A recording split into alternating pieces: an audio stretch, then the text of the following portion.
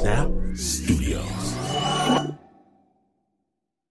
This episode is brought to you by Progressive Insurance. What if comparing car insurance rates was as easy as putting on your favorite podcast? With Progressive, it is. Just visit the Progressive website to quote with all the coverages you want. You'll see Progressive's direct rate, then their tool will provide options from other companies so you can compare. All you need to do is choose the rate and coverage you like. Quote today at Progressive.com to join the over 28 million drivers who trust Progressive. Progressive Casualty Insurance Company and Affiliates. Comparison rates not available in all states or situations. Prices vary based on how you buy. Support for Snap Judgment comes from Odoo. What is Odoo? Well, Odoo is an all-in-one management software with apps for every business need. Odoo has apps for CRM, accounting, sales, HR, inventory, manufacturing, and everything in between. And they're all in one easy-to-use software. And the best part about Odoo? All Odoo apps are integrated, helping you get things done faster and more efficiently. So when you think about business, think Odoo. To learn more, visit odoo.com/snap. That's odoo.com/snap.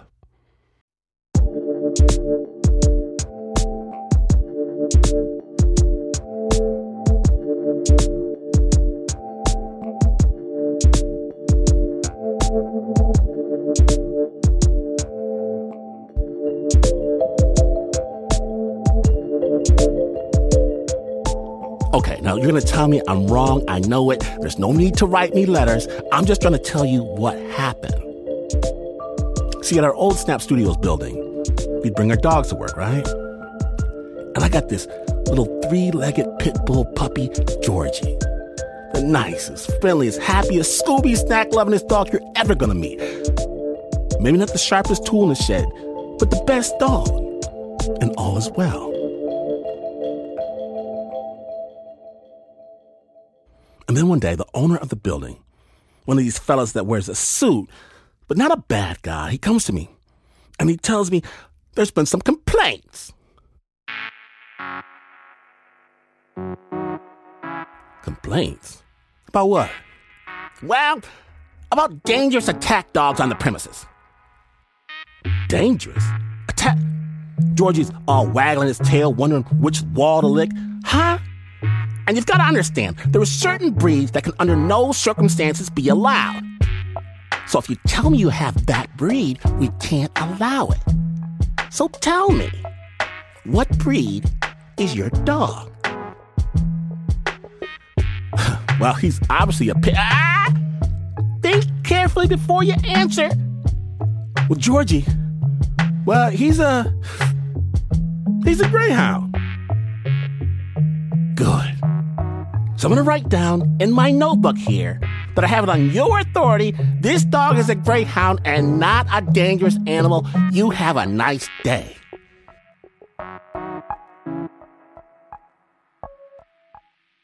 He leaves.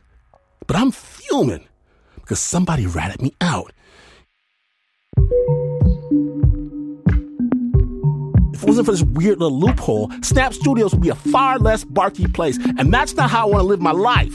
And here's the thing. I know who the narc is. I see her sneering at me every day. Shouldn't be allowed to bring a dog like that here, she says. It's not right, she says. It's a ticking time bomb, she says. Georgie, the dog I'd send into a baby nursery. The puppy who welcomes robbers and bad guys. Georgie. That's not a greyhound. That's a pit bull. Well, let me see your veterinary license, Dr. Doolittle. Eventually, we moved to another building, but I walk by her occasionally downtown, and she's still with the evil eye, pointing and whispering. I try to tell Georgie to keep it moving, but he just wants to wag his tail at her like she's an old friend. Bad dog.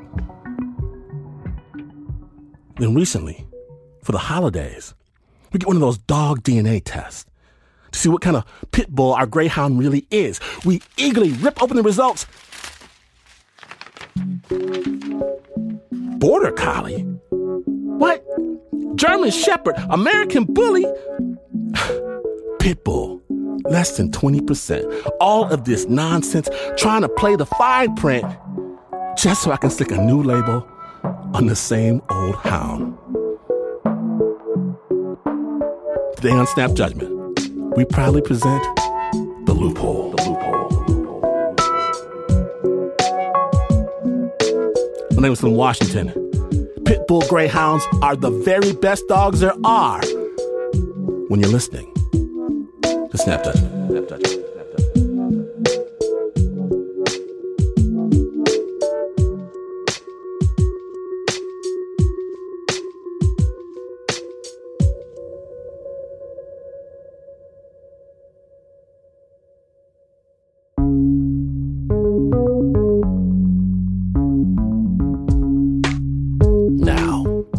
Have you ever found yourself in a lose-lose situation where you can't see a way out? The next storyteller, he knows what that's like.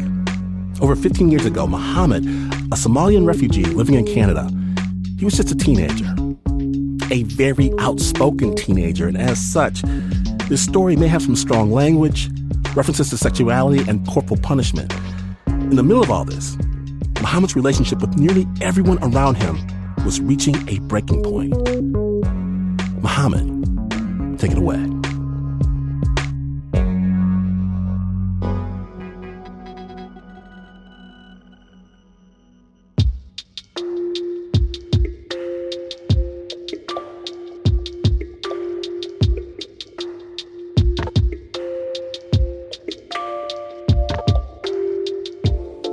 We grew up as Sunni Muslims in Ottawa, Ontario, the capital of Canada. I'm from Somaliland. We're in a new country. People are going to night school to learn the language and working during the day and taking care of 5 kids who are like just bouncing off the walls trying to figure it out. Friday nights, we went to school to memorize the Quran because that was the most important thing. Our parents would drop us off. I would be put in a old rickety building. You're in class and you're stressing out and you get called out in front of the class and you have to recite the Quran, which is in Arabic, a language I do not speak. 12-year-old Muhammad was part of a big first-generation Somali family who came to Ottawa, Canada with hopes of raising good, God-fearing kids, which meant that Friday night Quran lessons were non-negotiable. Or so his parents thought. I purposely didn't memorize the thing. The teacher was walking towards me. I talked to all my friends for the last time. Like, it's been nice hanging out with you. It's been nice hanging out with you. I remember going up to him and being like, yeah, I didn't memorize it. And then he's like, what? And I was like, that's right. Muhammad and his teacher stared each other down. The other kids in class held their breath. He came at me and I dodged. It was just me running through, the aisles and him chasing me and everyone was laughing and screaming and him getting angrier and angrier. I jumped out onto the window. You jumped out the window? Yeah. Onto the ledge and then ran down the ledge and I jumped off onto the top of a school bus. When you jumped out the window, were you concerned for your physical safety? Oh, hell no. At this age, death isn't real, injury isn't real. Jackie Chan was a huge influence on my life. I knew my escape before I did it. Yeah. You Jackie Chan'd yourself out of the situation. 1,000%. For years, Muhammad pushed back, little by little, against everything and everyone. His parents, his religion, and his community. There was no time to have a conversation. And everyone that was talking to me was talking in a way where they had memorized answers. Like the prophet would say that this is the way we should do things. And, history shows that we do this. If you want to be the best citizen, you have to become this and you have to do this.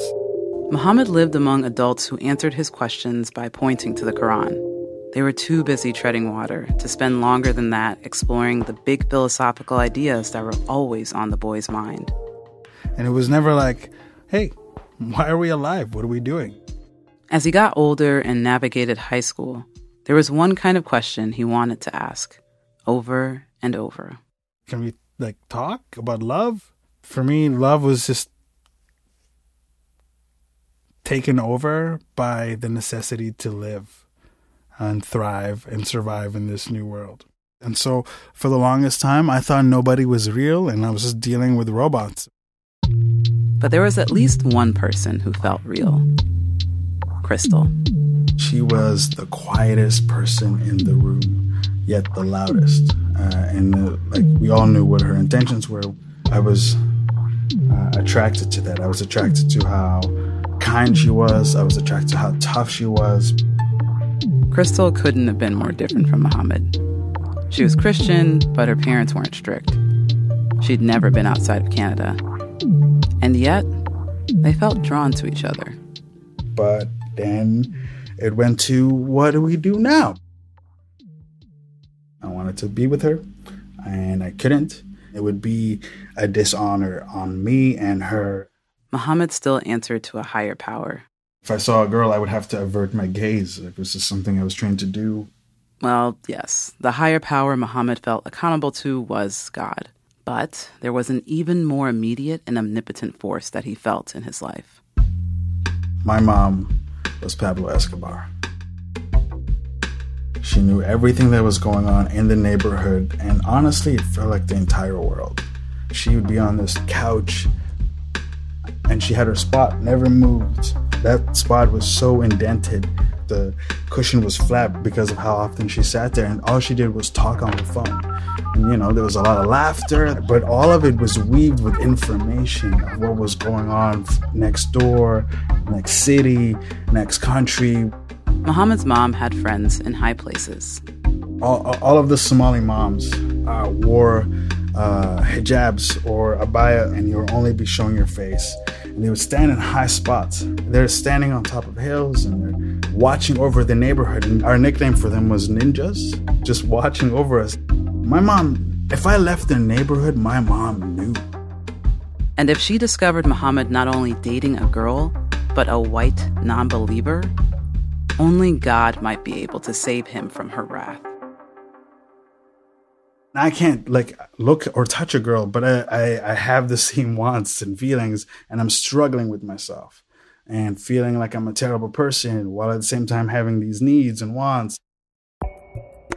Muhammad confided in his friends as they walked home together from school. His buddies were his go-to in situations like these because they were just as philosophical as he was. We would debate each other on the concept of religion. School didn't matter if we didn't know why we were alive. His friends were Shia Muslims from Kuwait and Iraq who had settled in Ottawa in the 90s. And as a Somali Sunni, Muhammad was super into the way his pals broke the monolith of Islam for him. Shia cultural and religious practices felt so different from everything else he had grown up with. My friends I met at the time, they had kind of shown up after the first Iraq War. I was fascinated with how he was explaining the religion to me, where everyone else was telling me what to do and how to act, as in a memorized code that we had to follow, walk out of the bathroom with the right foot, walk in with your left. His side of religion was all emotional. It was more connected to a spirituality. So they set to work on Muhammad's dilemma, scrolling through theology web forums and listening to scholars on YouTube. And it wasn't long before they stumbled across this loophole. You can have this thing that's called a temporary marriage. Me and my two friends, we worked at it like a team of lawyers to try to figure out what this all meant. It has a contract, it has witnesses. You and her have to declare to each other, but you don't have to declare this relationship to your parents. You don't have to declare this to the government. It's just between you two. How did it compare to the kind of marriage that your parents had? Did you see this as that kind of marriage, where you were going to move out of the house? Nope. Nope. Dating is not an option. Find a good family, find a good daughter of that family, and that's it. You marry, have children, and move on with your life. And for me, that does not work. A temporary marriage, it's the same concept as getting married, but it's honorable in the sense that you're clear as to what your needs are and what you would want, and you can communicate about it. And so to me, this was amazing because I didn't understand how I could give up my entire life to one person on the basis of physical needs. I hear that, and you're using the Quran to justify going to third base. Does any part of that feel wrong? No. I wanted to be an honorable person constantly. And hypocrisy doesn't work for me. Maybe it wasn't well thought out. Maybe it didn't agree with my parents. Maybe it wouldn't be something that didn't agree with the community. And yet, I found some reasoning I could get behind to fulfill needs that I had that I wanted to explore. Muhammad knew he really liked Crystal, but he also wanted to stay true to his interpretation of his religion. With this idea in mind, he asked Crystal if they could talk. They snuck out of their houses and met up at a nearby park. We were sitting on the bench when we started talking, and then all of a sudden these clouds formed all around us, and it started pouring. And we sat underneath the play structure as it rained. And so we sat in the sand, and we didn't touch each other, but we talked to each other. My hands were sweaty. I was confused, but also excited and terrified. And I could see that she was also fidgeting, and I didn't know why she was fidgeting, and I didn't know how to get this fidgeting feeling off of us. I blurted out that I guess I liked her, and she blurted out that she liked me, and that was the hugest relief. This is the first time in my entire life that I verbalized my attraction to someone after they had verbalized their attraction to me. It was both exciting and terrifying. That moment when I, sat with a girl alone for the first time, and we're sitting under this play structure, and we're watching the rain fall around us, and there's no one. It's just us in the world. And then he proposed. Hey, I can't be with you, but there is in the religion that's in another sect that you could have a temporary marriage, but the only way it would work is I would have to convert, and you would have to convert into Islam. You have to take some time and think about it for yourself. I want to do it. If you want to do it, we have to do it honestly.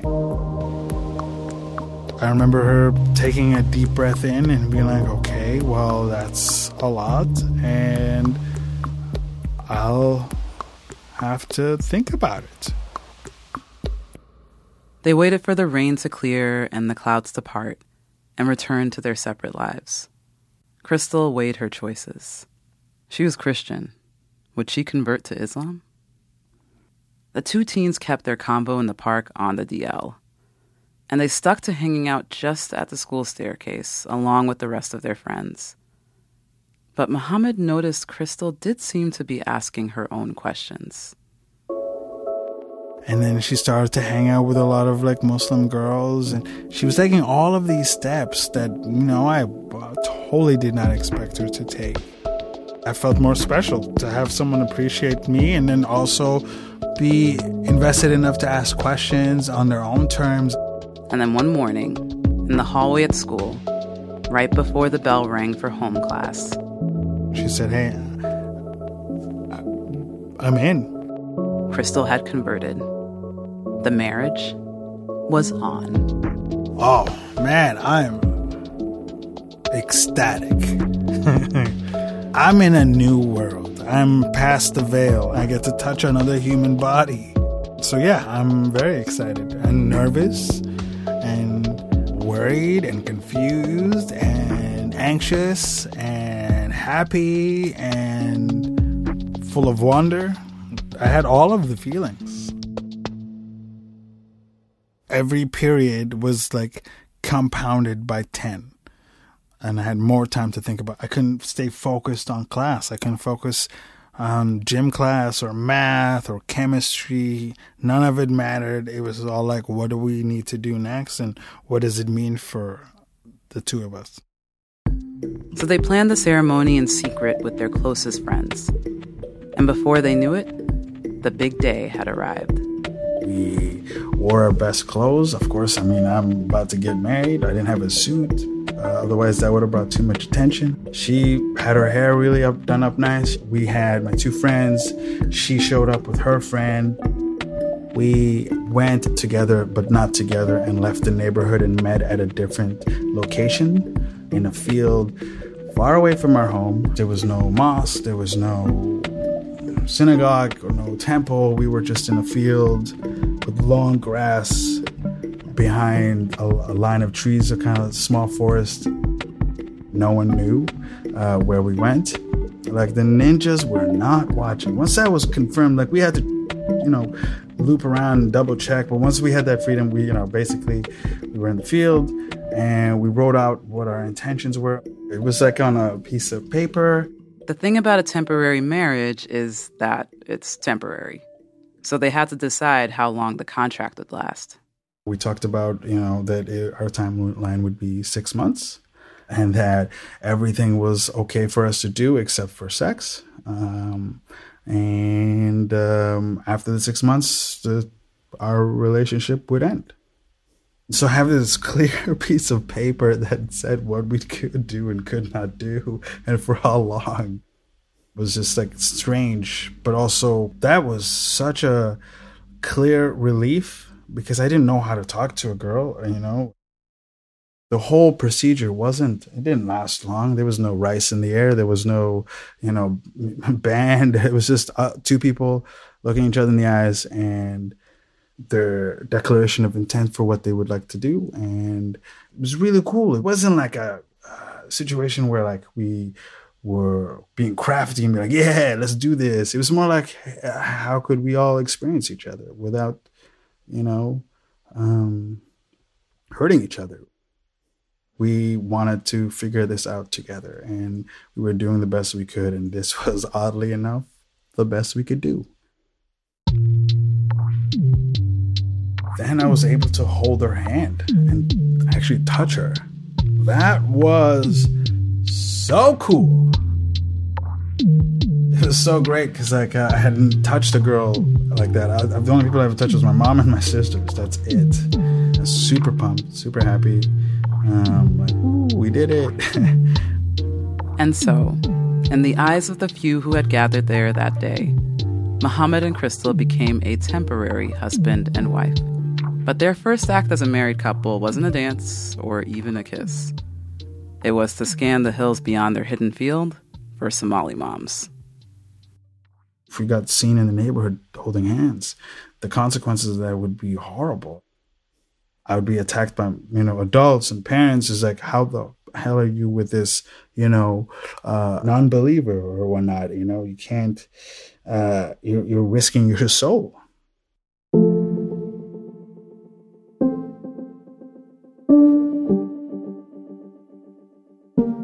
Don't go anywhere, snappers. When we return, Muhammad finds out if eternal damnation is just around the corner. Stay tuned.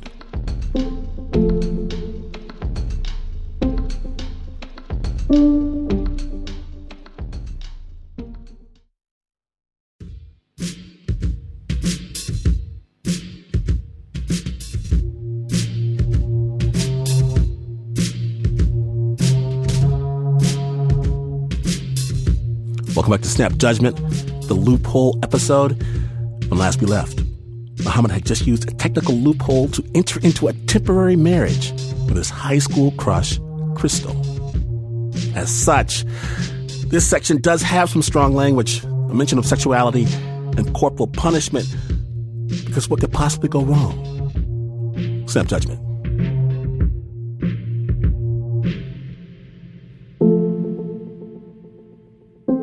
Muhammad had officially put an invisible ring on it. He and Crystal were married now. We did the marriage at her house. By that, he means they could actually spend time together at her place without a lot of questions. Her parents had no idea about the marriage. I got to meet her parents. I got to meet her older brother. I was just a boyfriend that she had. So it was easier. I was almost expected to exist. It was Muhammad's first time breaking bread with a white and non-Muslim family. It was just super weird because they ate food that didn't make any sense to me. What's that? It's not lasagna, but it's like... It's like mac and cheese? Mac and cheese! I've never had mac and cheese in my life. Thank you. I've never heard of it before. I'm not gonna lie, it was good. And then we would go upstairs, after we were done. And she was always done with her parents, like immediately. As soon as her parents talked, she's like, okay, we're done here. And then she would take me upstairs to her bedroom, and that was our magical hangout. And that's where all the marriage happened. So and when you say marriage, yeah, when I say marriage, I'm talking all bases covered. We cuddled, we talked, but really that wasn't the thing. Y'all did not go to home. You didn't go home base. Oh, no. Third base as far as we go. It was amazing. I got overwhelmed. It wasn't just the physical stuff that had Muhammad feeling overwhelmed. He had never been anyone's romantic anything before. How soon should he show up at her locker in the morning? Did she really mean it when she said everything was fine? It was like taking a test he'd never studied for. He was bound to get a couple answers wrong. Like the time he was late to one of their dates. Hey, it's 8 o'clock. You promised to be there. And, we agreed. And I'd be like, I was trying to out for the soccer team. And then I would remember finishing the soccer team and then running as fast as I could with a bunch of flowers I bought after practice to her house to try to cheer her up. I have flowers because I think you like flowers. I saw it in a commercial. Oh, man. I made big gestures because I thought that was more important than small, consistent gestures. I want to make sure you're always happy. I want to make sure you're good. And they were for 4.5 months, an eternity in high school dating years. But after a while, she wanted to see my family and be at my house because she didn't want to just, have a one-sided experience. And I told her that would be a terrible idea because my mom would hit her with a frying pan. So it wasn't safe. Like the last people to have come into our house that were white were social services. My family didn't invite people in other than, religious leaders. Her requesting to come into my house was ridiculous, not possible. But she kept pushing. When I eventually was like, all right. This is one of those big gestures. This is the same as running maybe to the factor of 5 or 6 of me running as fast as I can from school to her house with a bouquet of flowers. This one was for all of the marbles. But more importantly, in his heart of hearts, he didn't think he was doing anything wrong. Why the hell not? Why can't you come to my house? Why am I living like this? I'm gonna bring my wife home. They needed to prepare. It's like going into a mosque. My house is the most religious place in the neighborhood. So she had to come in with a hijab, and she didn't have a hijab. Luckily, Crystal had an idea. She put on a blanket. Just grabs the sheet from her house, and she puts on this blanket version of a hijab. The abaya the Somali moms wore was clothing. This bedsheet was a bedsheet. I feel like I'm on a walk that's the last that I'll ever know of. Everything was going to change, but I didn't know how. We're not touching, we're not holding hands as we're walking. Now we're standing in front of my house, which is the front of the entire neighborhood. And we're looking towards this house, and I'm like, okay, we're going in. And I open the screen door, then I open the door, and then we come in. And she has to take off her shoes, I take off my shoes, and no one is in the kitchen. No one was by the stairs to the left. This is the first time I'm holding her hand. And so we walk down the hall into the living room, and my family's there. Siblings spread across the living room, like some on the floor, some laying on the couch. And my mom is sitting in her designated chair by the phone, and she sees me. Everyone sees me first, and then behind me is this white girl walking in with a sheet on her. I sat her down on the love seat, and everything kind of like just stopped. There was no air. The TV was on. Everyone was frozen in their positions, like, in the middle of taking a bite of, some chips. I looked to my mom, and she's just sitting there, not moving. I took the remote control and I changed the channel. I'm holding the remote control and flipping through the channel. Tension was stupendously uncomfortable and intense. I've never seen someone spontaneously combust before, but that's what it felt like my mom was doing. There was flames coming off her body with rage, and the flames were like licking the ceiling. And I remember looking over to my girlfriend, my wife. I looked at my wife and I could see that she had regretted all of her decisions in this, because she didn't believe what I said. Like, it couldn't be as possibly bad or uncomfortable, or they wouldn't react the way that I had thought they would. Eventually we had to leave. I had to take her home, and then I came back, and I was arguing with my mom. I felt like maybe we had pushed it super hard with my family, and in my opinion, I felt like we had to push. I felt like I didn't have any other choice, because everyone was just directing, and this is what we do. Why? Because that's why, and I do it. This is how you live. I told them I had converted. I told them that they were wrong and that I was right. I told them I was married. Muhammad's parents didn't ground him after their big blowout fight. I was able to go to school. I was able to go tutoring. I was able to do all my things. But my father wrote me letters on the back of napkins, on the back of receipts. Muhammad, I am proud of you for this and this. My son, I love you very much. And I am inspired by how you see things on this and this. But then he would list things that he would be worried about, like how he didn't like that I questioned these things that were, not safe to question, and he wanted the best for me. His mom, on the other hand, employed different tactics. My mom ended up using other people to work for her, I guess, or do her things. Had to deal with a lot of the community members coming to me and telling me that I was a follower, that I was a fool, that I was weak.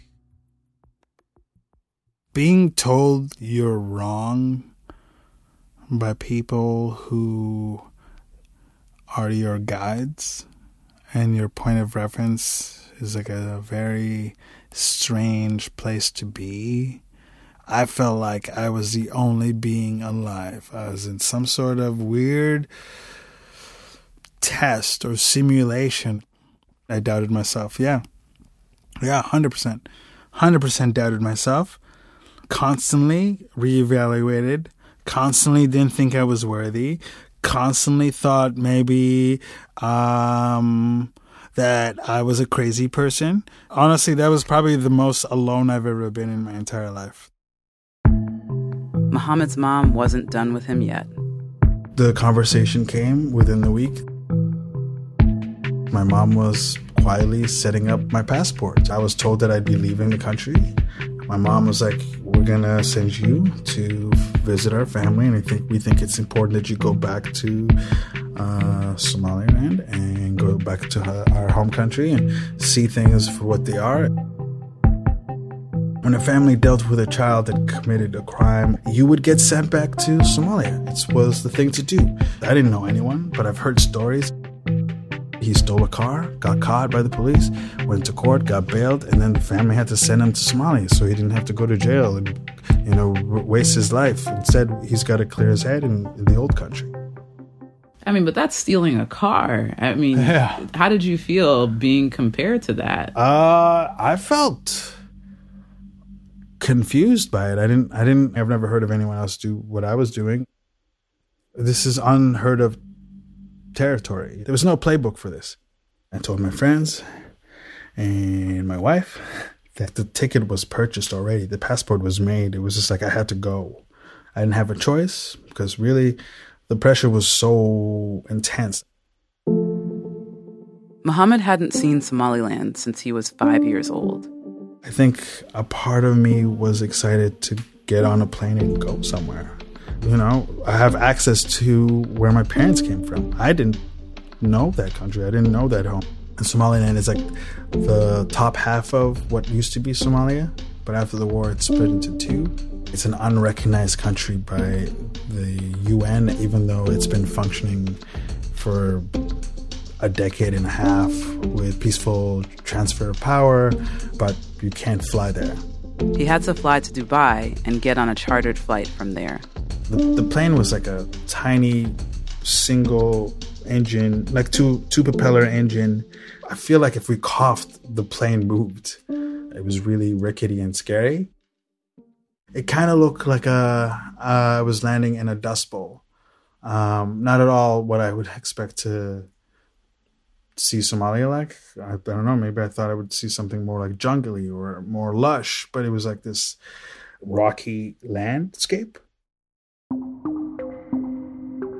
It's a small, beautiful airport. I've never been outside of Canada, an experiencing human. I remember stepping off the plane and being like, I just walked into my living room. It just felt like this is a part of me. I don't know what they say, but maybe your DNA connects to places or whatnot, but I definitely felt connected. I didn't expect to feel so comfortable.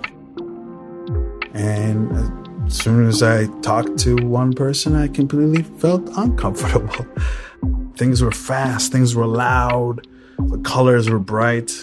The pace of conversation was faster. It was harder. Muhammad was picked up by his aunt and uncle. At night, we drive into the desert. I'm watching this city fall behind us, and I'm watching the stars and the moon guide us in the headlights. There's hills of what looks like sand mixed with grass and dust bowls. As we're driving, I ask my aunt and uncle, where are we going? And they don't answer me. And then eventually I get loud enough to be like, hey, I need to know where we're going. And they told me, okay, we're taking you to the highest ranking exorcist in the nation because we think you have a jinn inside of you. Oh my. When we return, Muhammad faces the music. Stay tuned.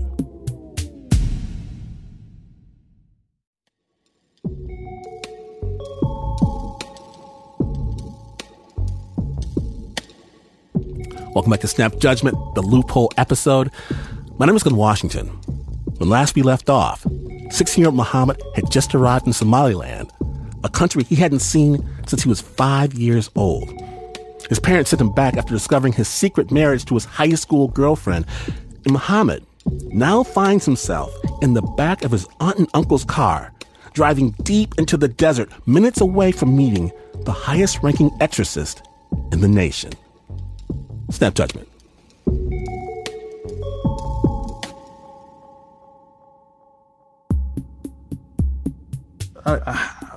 At the time, I was being told that I was, follower. I was weak. I was stupid. I was corrupted.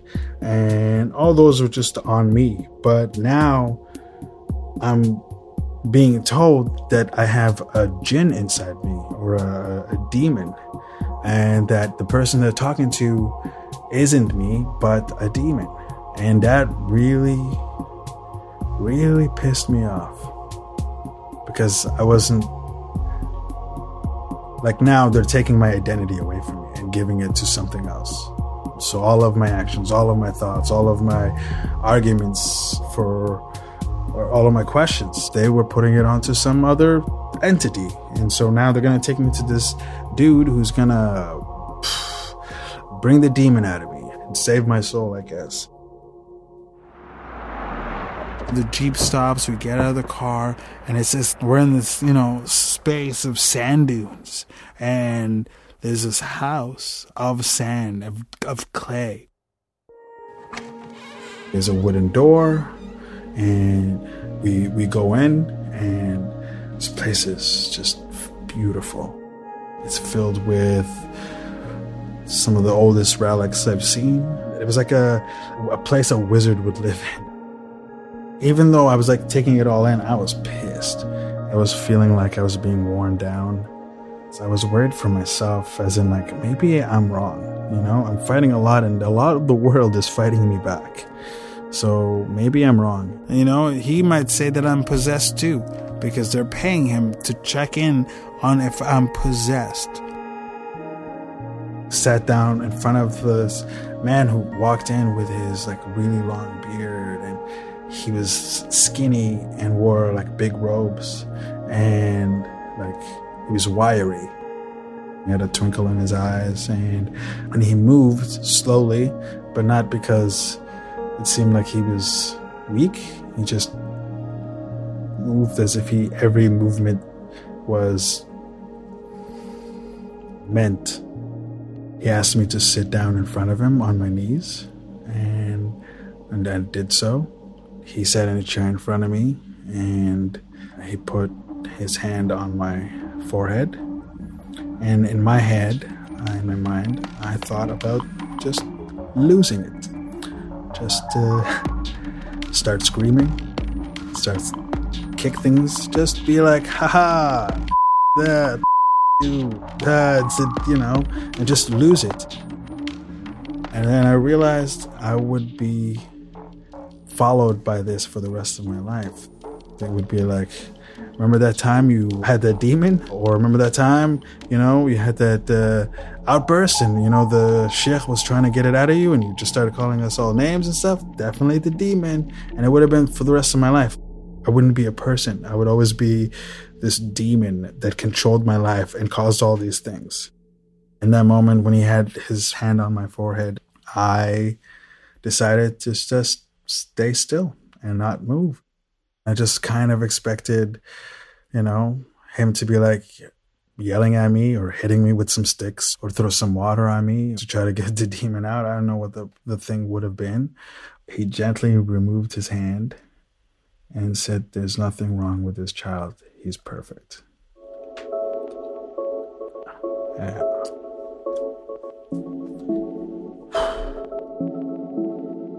I wasn't a fool or weak or an idiot or a follower.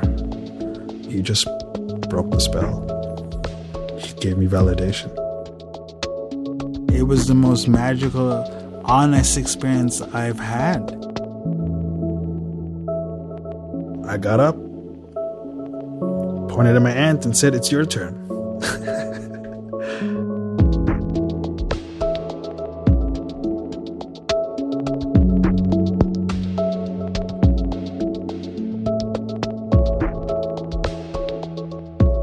Thank you, Muhammad Ali, for sharing your story with the Snap. Now, in case you're wondering, Muhammad and Crystal, they decided to let the clock run out on their marriage contract and not re-up. Young love, ladies and gentlemen, but do not worry. Muhammad is doing his thing these days as an artist and a comedian. He just got back to Canada after spending the past few years working and performing in Southeast Asia. To find out more about Muhammad's latest projects, make sure to check out the website snapjudgment.org. Special thanks to Zeba Hassan and her crew from the podcast Momming While Muslim, and thanks as well to Zara Norbash. Our original scores by Renzo Gorio was produced by Regina Bediaco.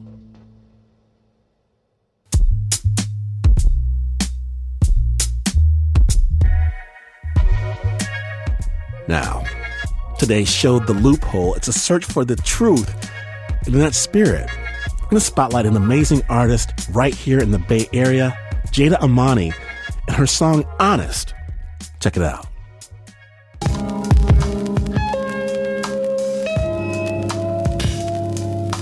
Shed my life on, tears with slice gone, dance with pythons, dare to fight dawn, need more progress, think like capless, let's be honest, try to capless, bear scout, hair out, track my whereabouts, flare clout, wear clown, stack the stare downs, under radar, I slip like bad mouth, rope wait hard, one tip to tap out, knock down, back up, that's resilience, bilingual by the real like black Brazilians, more like multilingual if we count in digits, speak English, Spanish, money and people, teachers, shamans, plenty of free folk, far less free than themselves would deem, oh, how we make cradles out of apathy, how I turn tables, turning back at me, honestly, oh, honest, oh, honestly, oh, honest, oh, honestly, oh, honest, honestly, oh, honest, honestly, oh, honest, oh, honestly, oh, honest, oh, honestly, oh, honest, oh, honestly, oh, honest. Need more progress, think like capless, let's be honest, try to capless, could you reap a bondage if you kneel like Kaepernick? He could be the star because the man is light-skinned, less likely bullets guard, he will gather than chocolate or bury the sweetest, they bury the sweetest, that reason your tree when your roots is the deepest.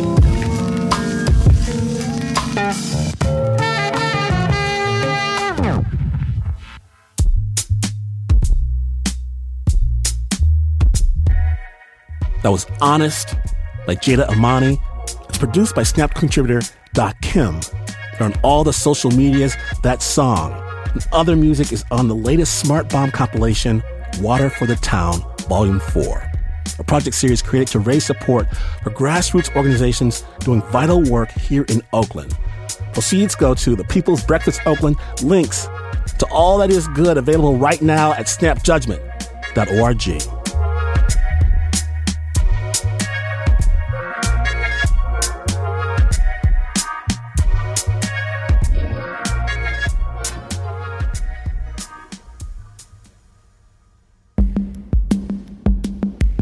Oh, yes.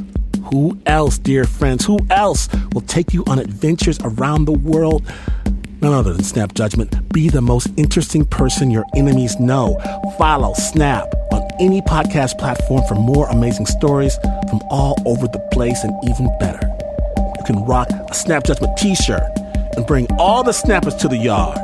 They're like, it's better than yours. Available right now at snapjudgment.org.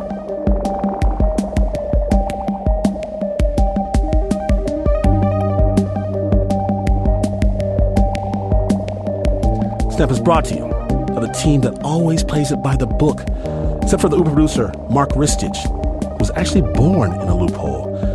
Nancy Lopez, Pat Mesiti-Miller, Anna Sussman, Renzo Gorio, Shayna Shealy, Teo DeCott, Flo Wiley, John Facile, Marissa Dodge, Regina Bediaco, Davey Kim, Bo Walsh, David Exme, and Amy Nguyen.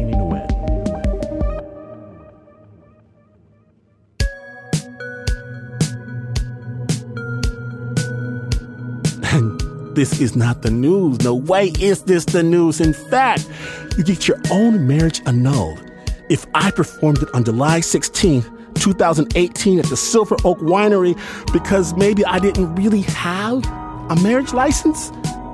You could do that and you would still not be as far away from the news as this is. But this is PRX.